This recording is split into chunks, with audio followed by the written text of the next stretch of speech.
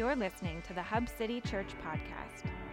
To learn more about Hub City Church, including our gathering times, you can check out our website at albanyhubcity.com. Good morning. Yes. How we doing? Okay. Love it. So good. Guys, it's good to see you. Good to be here. I'm really excited for today. Today is a powerful part of Scripture. But if for any reason you've missed the last couple of weeks, I just want to very briefly recap. Go read Matthew, all of Matthew. It's amazing. But we're already to chapter 9, Matthew 9. We started back in September. Isn't that crazy? We're to chapter 9, and the last few weeks have just been some insane stories, some crazy stuff. Jesus is coming off of Sermon on the Mount, giving just his most compiled teachings, probably over a course of a few days. This is kind of like his manifesto. This is what I'm about. This is what the kingdom of heaven is going to be about. And then immediately coming off of the Mount, everyone's pumped. Everyone's like, yeah, we're with you or whatever. And then he runs into a leper and just immediately gets confronted with what I just talked about is not going to be comfortable. What I just talked about is going to be countercultural. It's going to be something that is not what was expected or different. And you actually have to change your mind and ask God to see it for what it is. Jesus always says, for those who have the eyes to see or the ears to hear. And that doesn't just happen all the time. We don't just expect to add God to our already thriving lives. We need to actually submit to that. So it's been incredible. And then the disciples, I forget the timeline, but disciples were on a boat. They were going across, and this huge storm came over them, and Jesus calmed the storm, which is just wild. And then they get over, and then if you remember a few weeks ago, we talked about the demon-possessed man, and then all of a sudden there were demon-possessed pigs. And if that intrigues you, go read that, chapter 9. It was wild.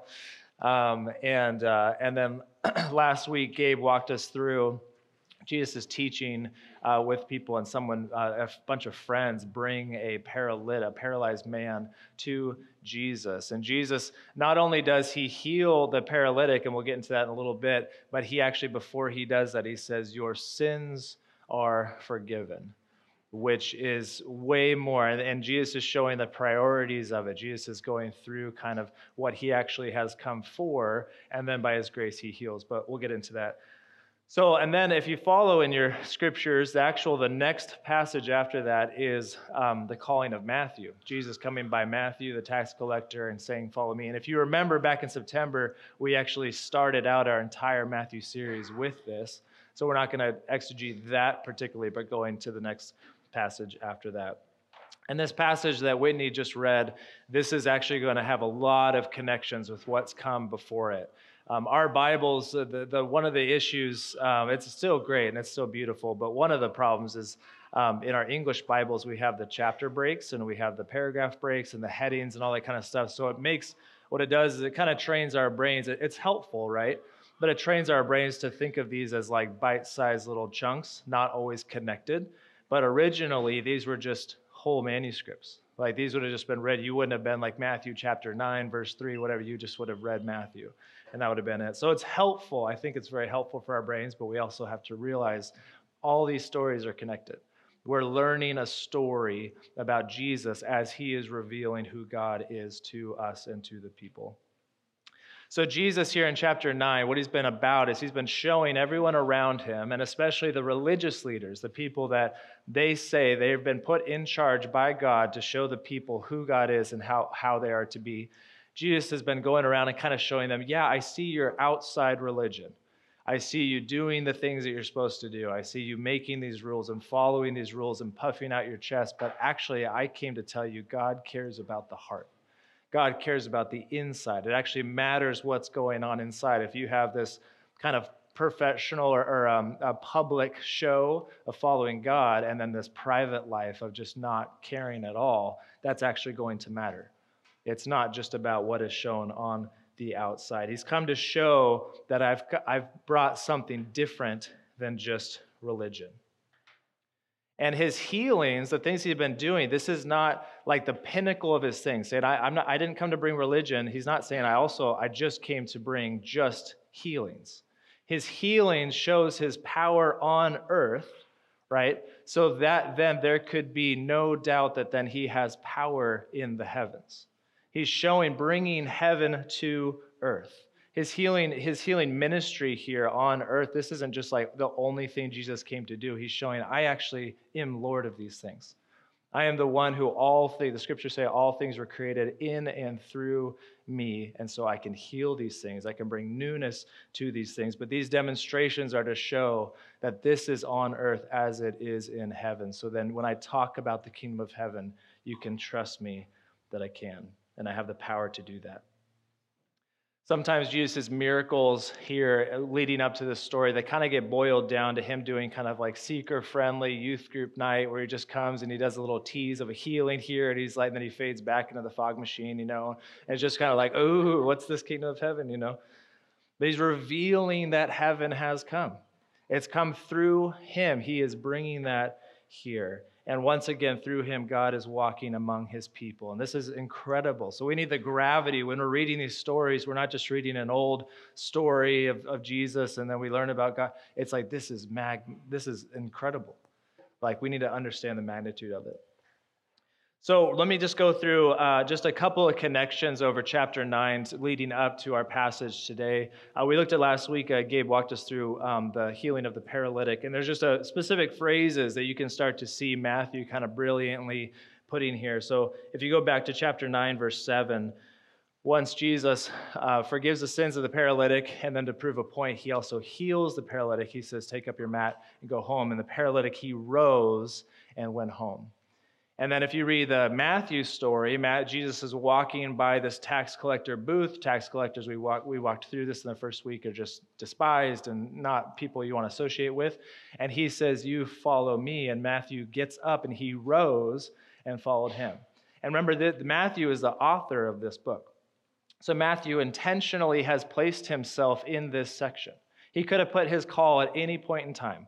We started our series with the call of Matthew. He could have started his gospel with the call of Matthew, but he puts himself here because this right here, that rose language, that's resurrection language. That is new life language. Their stories looked very different, but they were actually more similar than they realized. Being unable to do anything is not just for paralyzed people. Matthew was walking around just as paralyzed because of his unbelief. The paralytic had nothing of value, and God lifted him up. Matthew had everything of value: money, status, powerful position, a future with a potential of growth. But something about this man of Jesus, something was compelling about the Son of God to do something so much greater than himself, and God lifted Matthew up just the same. When he heals the paralytic, the Pharisees scoffed at Jesus. Not when he healed the paralytic's body, but when he said, your sins are forgiven, because that's something only God could offer, so this was a blasphemy.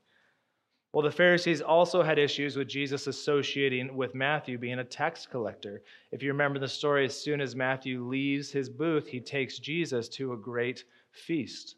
And it says they were together with a large group of tax collectors and sinners eating together. And the Pharisees scoffed at this. This is chapter 9:11. Why does your teacher eat with tax collectors and sinners? But when he heard it, he said, those who are well have no need of a physician, but those who are sick. Go and learn what this means. I desire mercy and not sacrifice, for I came not to call the righteous, but sinners. So this, again, going back to our very first sermon in this series, that quote, I desire mercy, not sacrifice, that's going back to Hosea, who God used as a prophet in the day to tell the religious leaders at the time, guys, you're doing all this stuff, but your heart is wicked. Your heart is not actually trying to follow God. You're just trying to do all the right things. Their private life does not match up with your public show for God.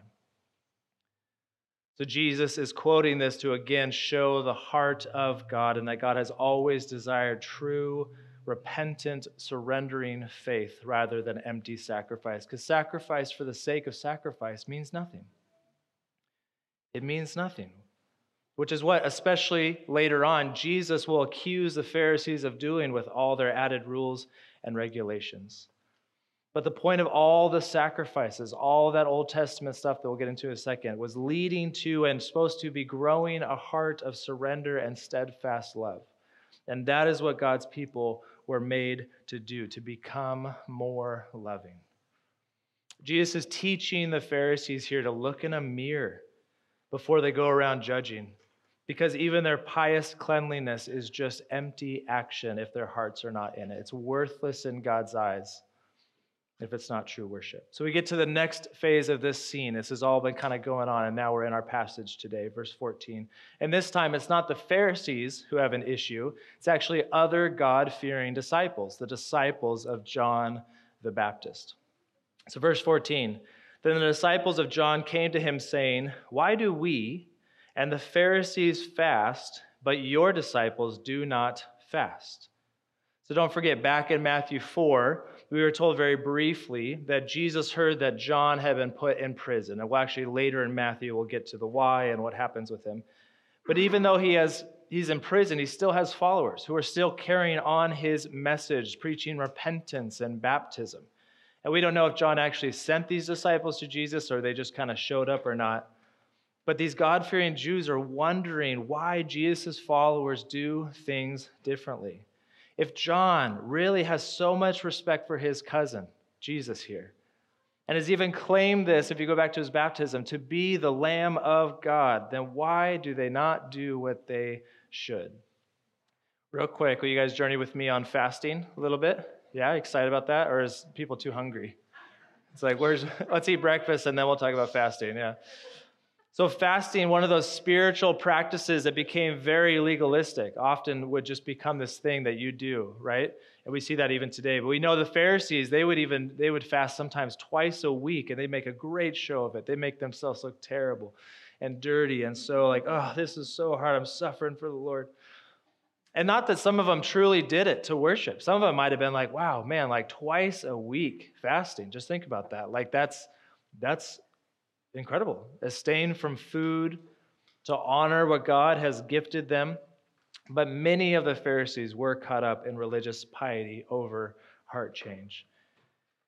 As this was modeled by them and then influenced Jewish culture, some of the other disciples of following God were following suit, especially when John the Baptist, he was such a simpleton. If you read about him, eating locusts and honey, very simply dressed, right? Not drinking wine, observing the Jewish customs. His followers took this very seriously of how they were supposed to live. They observed the fasting rituals, which had various occasions and reasons, but were mostly to commemorate all the sad parts of their history, all the sad parts of Israel's history, fasting for losses, defeats, periods of exile, fasting in general for hopeful spiritual blessing. And fasting is not bad at all. Right? In fact, it's an amazing way to honor God. And throughout the history of his people, this has been going on. And sometimes God even has commanded it. There shall be a fast on these certain days. Today, it's much of a wise spiritual practice to just simply abstain from food as a reminder of God's provision and to stand in solidarity with those who suffer in the world and have no access to food in the name of God. Right now, we're in a Lent season. Right, we're in the Lent season, which is a reminder that Jesus went 40 days in the desert without food. And this wasn't out of weakness then, that then he was tempted by the devil, but to show that it was actually, he was at a height of power, because in his fasting, he dedicated himself to God. He had full dependence on the Father to provide. But in Matthew 9, Jesus is about to show everyone that the ministry that John was doing is good, but it was stuck. It was stuck in preparing the way for the Messiah. And John's followers were caught up in the preparation when the Messiah would come. They were ready for it. They're preparing. They're saying, why don't we need to do these things to come? But here's what Jesus says, I have come. Jesus has come. His disciples are actually living in the reality of his presence. Verse 15, Jesus said to them, can the wedding guests mourn as long as the bridegroom is with them? The days will come when the bridegroom is taken away from them, and then they will fast. Jesus here is juxtaposing. Nope. What you said. Yes, Jesus is making a difference between like a funeral and a celebration. Why would we mourn here? Why would we be sad here? This is a wedding feast. Right? Mourning was done in memoriam of someone or something, but Jesus says this is not a waiting or mourning period. This is a wedding feast. The bridegroom has come and is with his bride. Why would we not be celebrating? The great and wise Solomon, King Solomon once wrote in Ecclesiastes 3:1, there's a time for everything and a season for every activity under the heavens. And then verse 4, a time to weep and a time to laugh, a time to mourn and a time to dance. What is Jesus saying? What time is this? To dance, to celebrate, right? Not to mourn, not to weep, right? These people were all, just like that, Jack. These people were all caught up in the rituals that kept them in the past and remembrance of God, which is not bad. That's a good thing. I'm so thankful we have in the scriptures, we can look back and we can know these stories, right? But now Jesus has come to open their eyes and to present to the present so that he can lead them into the glorious future of God's kingdom coming to earth. And this is much more like the wedding anticipation of more to come. Now, the understanding for the Israelites is a time for laughing, specifically around a wedding feast. That's very specific language, that this is when the Messiah was here, the great messianic wedding banquet. That's what they would call it. Right? This would have been the time, and they're saying, wait, you're equating yourself with the Messiah here. Jesus says, the thing you've been waiting for, it's me, I'm here. But it's different than you thought, isn't it? So far, I haven't fit into your paradigm of who you thought God was. Jesus isn't walking around like the Pharisees. That's who they thought represented God, puffing out his chest, boasting about his achievements. He's loving the unloved. He's caring for the unwashed, the hurt, and the ones who can do nothing for God. He's loving all the wrong kinds of people, which is exactly the point. He's doing a new thing. The kingdom of heaven is new, and newness cannot fit inside the old paradigm. And this is what Jesus, he gives two fitting examples here. Verse 16, no one puts a piece of unshrunk cloth on an old garment, for the patch tears away from the garment, and a worse tear is made. Now, today we have a solution for this that we don't have to worry about, and that's just to wear whatever that is, and all sorts of jeans. We don't need patches. We don't need no stinking patches. But as the ancient example goes, they actually didn't have a Joann's fabric in Capernaum. Did you know that? They couldn't just get patches for their tunics. So if they needed them, they'd have to ruin another tunic to then patch and to replace the old one. Now, Jesus says an unshrunk patch. In Luke, it'll say a new tunic, which would mean this is cutting up, think about it, a new tunic, cutting it up to patch the old. Does that make sense? No. The right answer is no, right?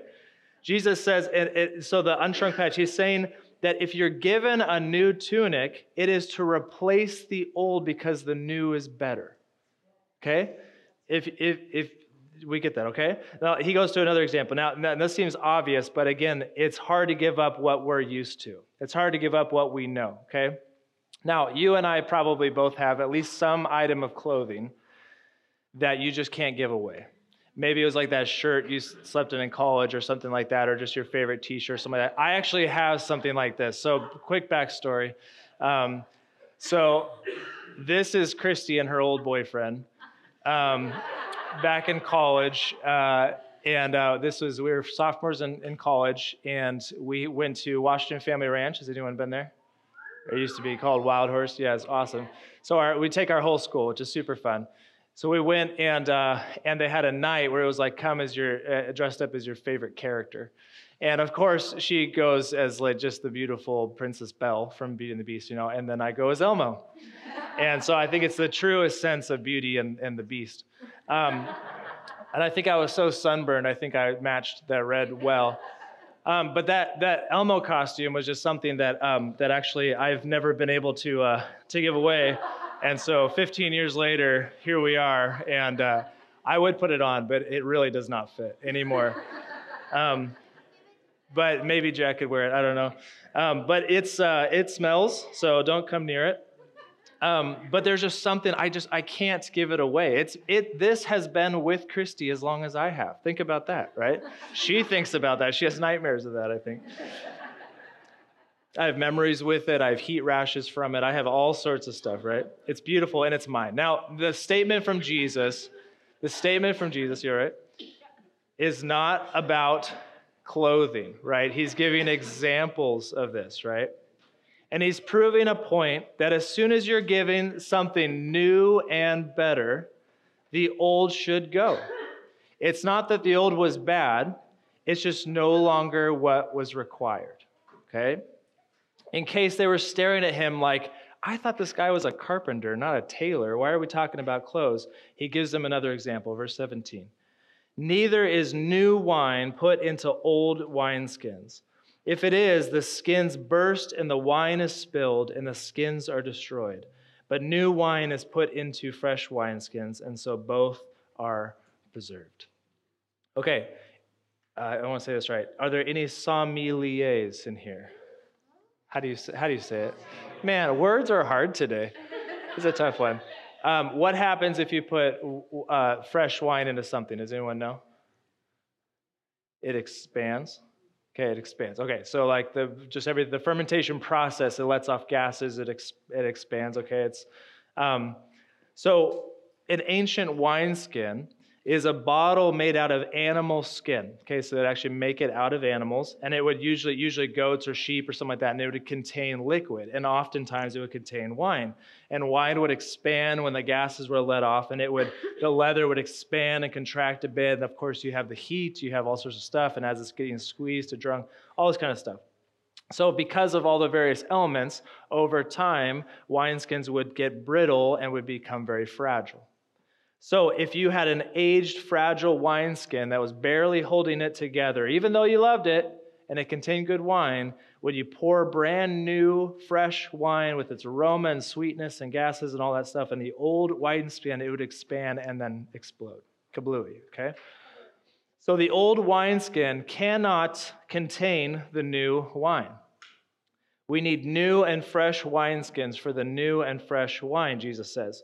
We need a new container for a new substance. In order to accept what is new, the old needs to be made new. Do you see where Jesus is going with this? Jesus isn't just here to patch things up or bring freshness to an already ongoing success story. In fact, according to Jesus, how things were being done in the name of God was actually not how it was intended to be. Jesus has been talking to a few different groups, but remember, his disciples have been with him the whole time. And as we're reading, we get included in that. And if you track with what Jesus has been saying, he's actually bringing them back to his mission that he said in the Matthew passage, "For I came not to call the righteous, but sinners." Here's the deal. If you think you are the righteous, then you will continue to wear the same tunic and learn to love it and cherish it and protect it, and you will do what you can to preserve it. You will continue to use the same wineskin and drink the same old wine. And the crazy thing is, aged wine tastes great. Like, it's good wine. It's not bad. It's not bitter. Aged wine is good. You've gotten used to that taste. That's what you know wine to taste like. It's your preferred wine. It's your preferred wineskin. It's your preferred Elmo costume. It just feels right. And if you are like this, then Jesus' offer means nothing to you. You don't need it. The Pharisees didn't need it, obviously, because they had what they needed and can do what they deemed required by God to be good. In fact, Luke's parallel narrative to this passage in Luke 5, he says this, Luke 5:39, "And no one, after drinking old wine, desires new, for he says, the old is good." In this context, that's a pretty shocking statement. No one desires the new, for the old is good. Aged wine's better than brand new wine, but Jesus isn't talking about taste. He's talking about being filled with new life, having a full life of newness from God and having the capacity to accept it. If you are anything like the paralytic, unable to do anything for yourself, allowing yourself to be completely dependent on others, desperate for change and closeness with God, what Jesus says, this is gospel. This is life. This is, I can't go back. This is it. If you're anything like Matthew, feeling dead inside, not who you want to be, a longing for something more, but not sure where to find it, what Jesus says is gospel.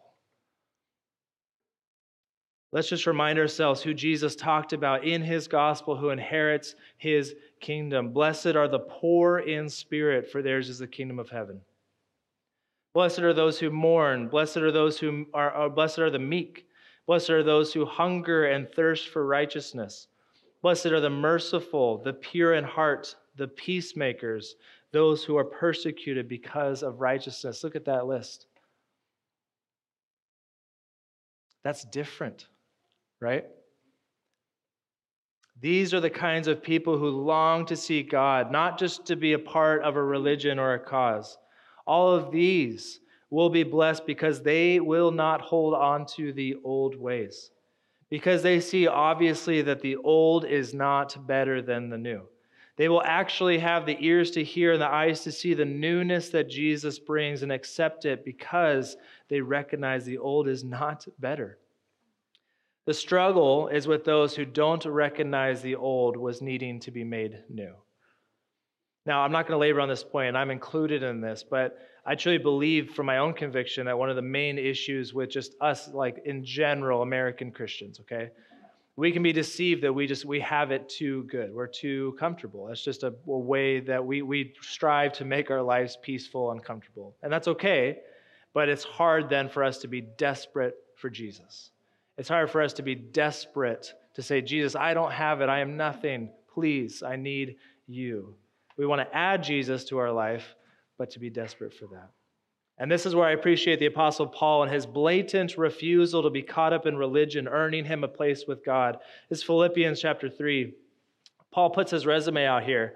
He says, if anyone else thinks he has reason for confidence in the flesh, I have more. And again, these are very Jewish terms, but he's putting it out there.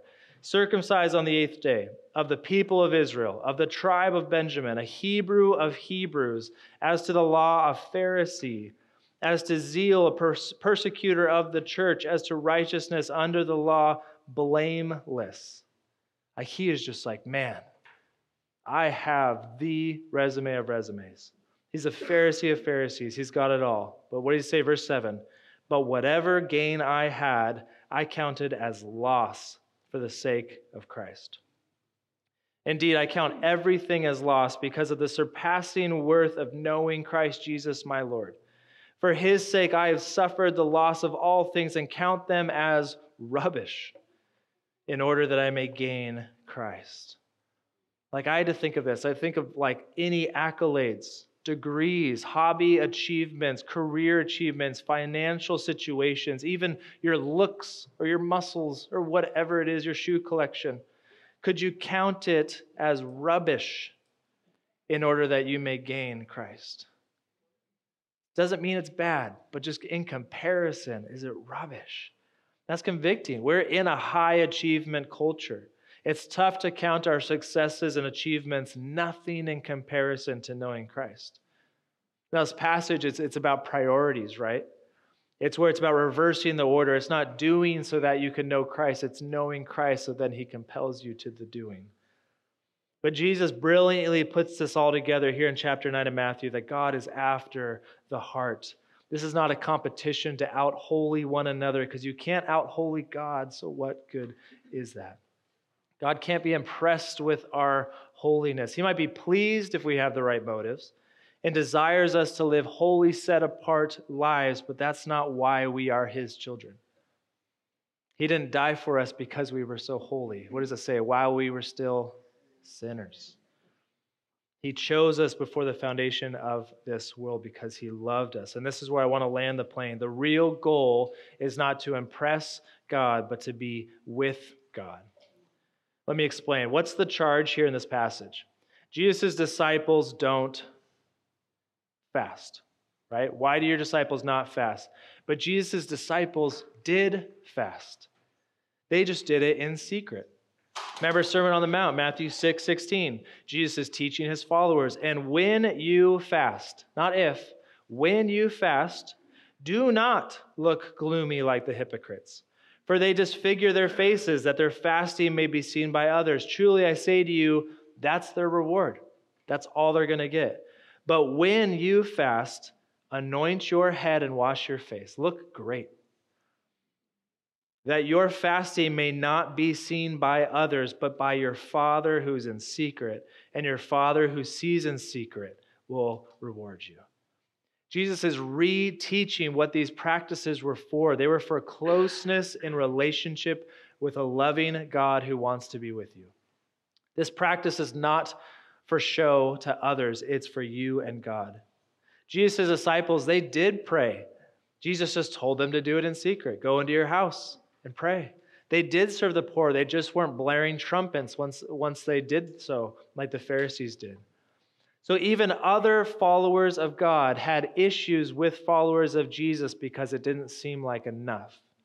It seemed like Jesus and his followers were throwing everything out, ruining it for the rest of them, and they had to take that ridicule. Followers of Jesus had to be chastised by their own town's religious leaders and followers of John the Baptist, who was a very popular leader, and they had to take that in the name of Jesus. We know Andrew and Philip were disciples of John the Baptist before they came to Jesus. How do you think they felt in this moment? Here's their old crew coming up to their new rabbi and saying, hey, what are you doing? Why are you making such a fool of yourselves? Jesus, why are your disciples not doing the things you're supposed to do? You guys are embarrassing us. This is not the way to do these things around here. And this is the point. It's not.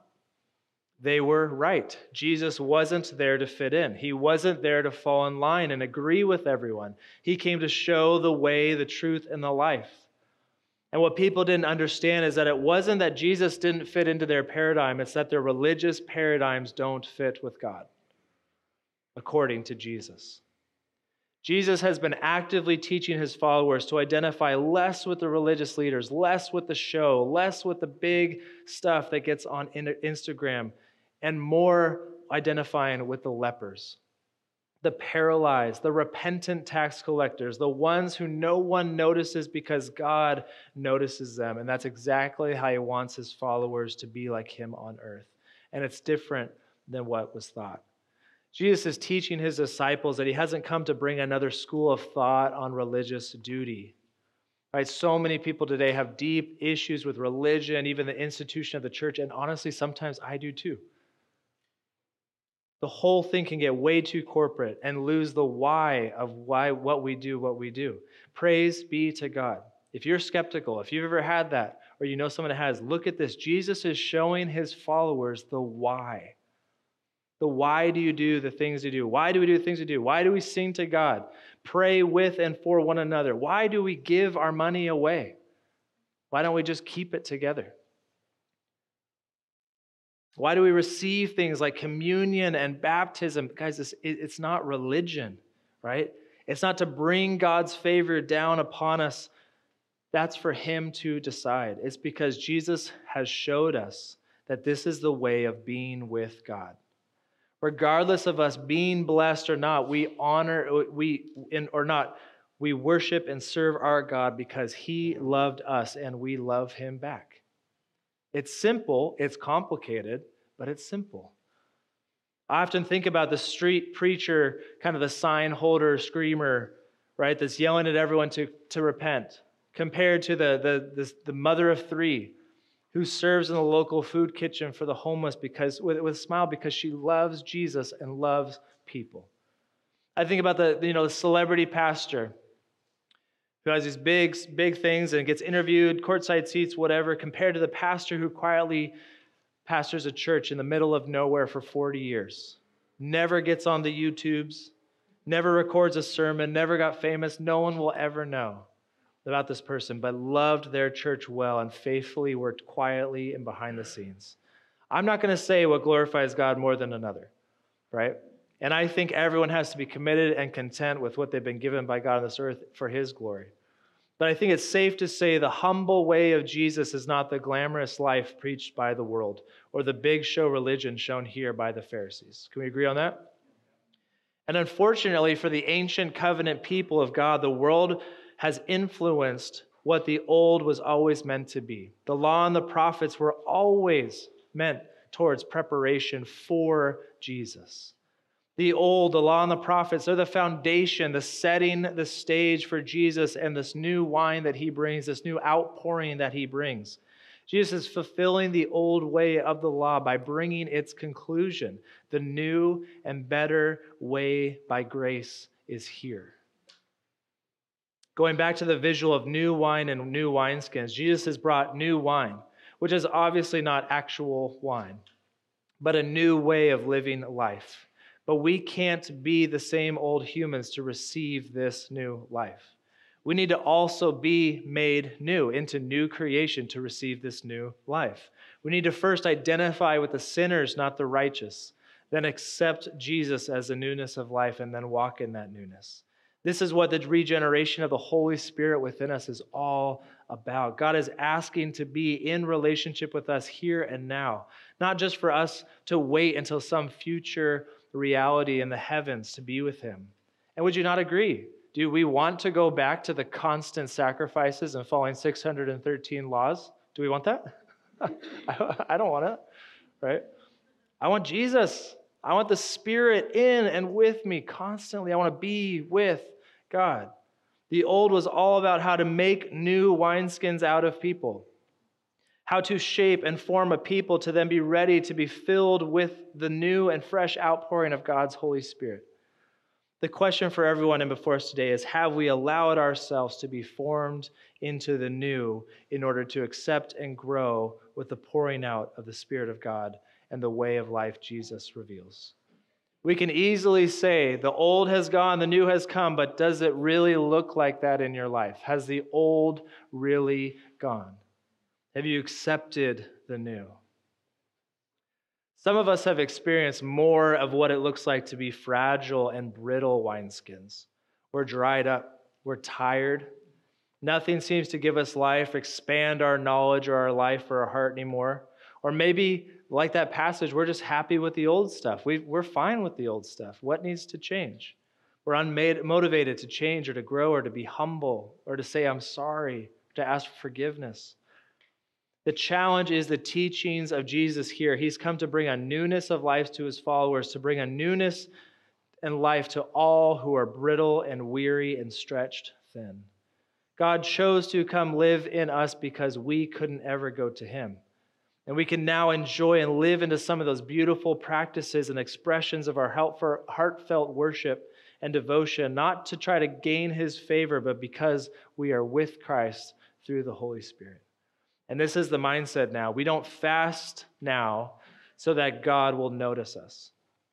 We don't fast because we fast because we want to hear God's voice. We want to know God. I want to be undistracted when I'm praying or going about my day and listening for his guidance so that I can be fully used by my God. I choose to fast not because it looks religious, but because I'm genuinely thankful for what God has given me and honoring that it is him who sustains me. That's the mindset, right? And it looks different for everybody, but that's it. With these examples today, Jesus hasn't been talking about a secret substance that if you achieve a certain level, you get, and only his closest, most prestigious followers get. He's talking about himself. It's not just his teachings. Everything is from him. He is the new wine. He is the new garment to put on, the one who can forgive sins, the only one. And he's with anyone who desperately wants him. Jesus mentioned that he was the bridegroom. Is it any wonder, we're going to partake in this in a second, but is it any wonder that later in our gospel story, when Jesus shares his last meal with his followers, the Passover meal before his death, that Jesus does what is normally done at a Jewish wedding by taking the spot of the bridegroom, handing his goblet to his betrothed as the proposal of saying, all that I am, I want to give to you, right? And then what would happen is the betrothed would then drink of that cup and then do the same thing back to them. He hands it, though, in this case, to his disciples. He says, this is my body. This is my blood. And he passes it then to his disciples, right? This is more of this, again, back to that wedding analogy, the celebration feast. Jesus is the one who has provided the wine. Jesus is the one who passed it down to his followers. They didn't come up with their own wine. It had to come from him. And Jesus is the one who has given the chance for us to become and to continue being new wineskins for his fresh outpouring of his Spirit. So as we go to respond, this is our prayer. Lord, fill me up, make me new, pour me out, renew me over and over again. Give me the capacity for more. Expand, stretch me, grow me, and I'll continue to pour out as you use me in worship of you. And we will continue to be aware of what God is doing and be used in his mission for us. Can we commit to that, Hub City? That's what we want. God, yes, like you are the wine. I want to identify with someone who's not righteous outside of you. I need you. Fill me up, pour me out. Fill me up, pour me out. Expand me. What a beautiful picture of new wine, new wineskin.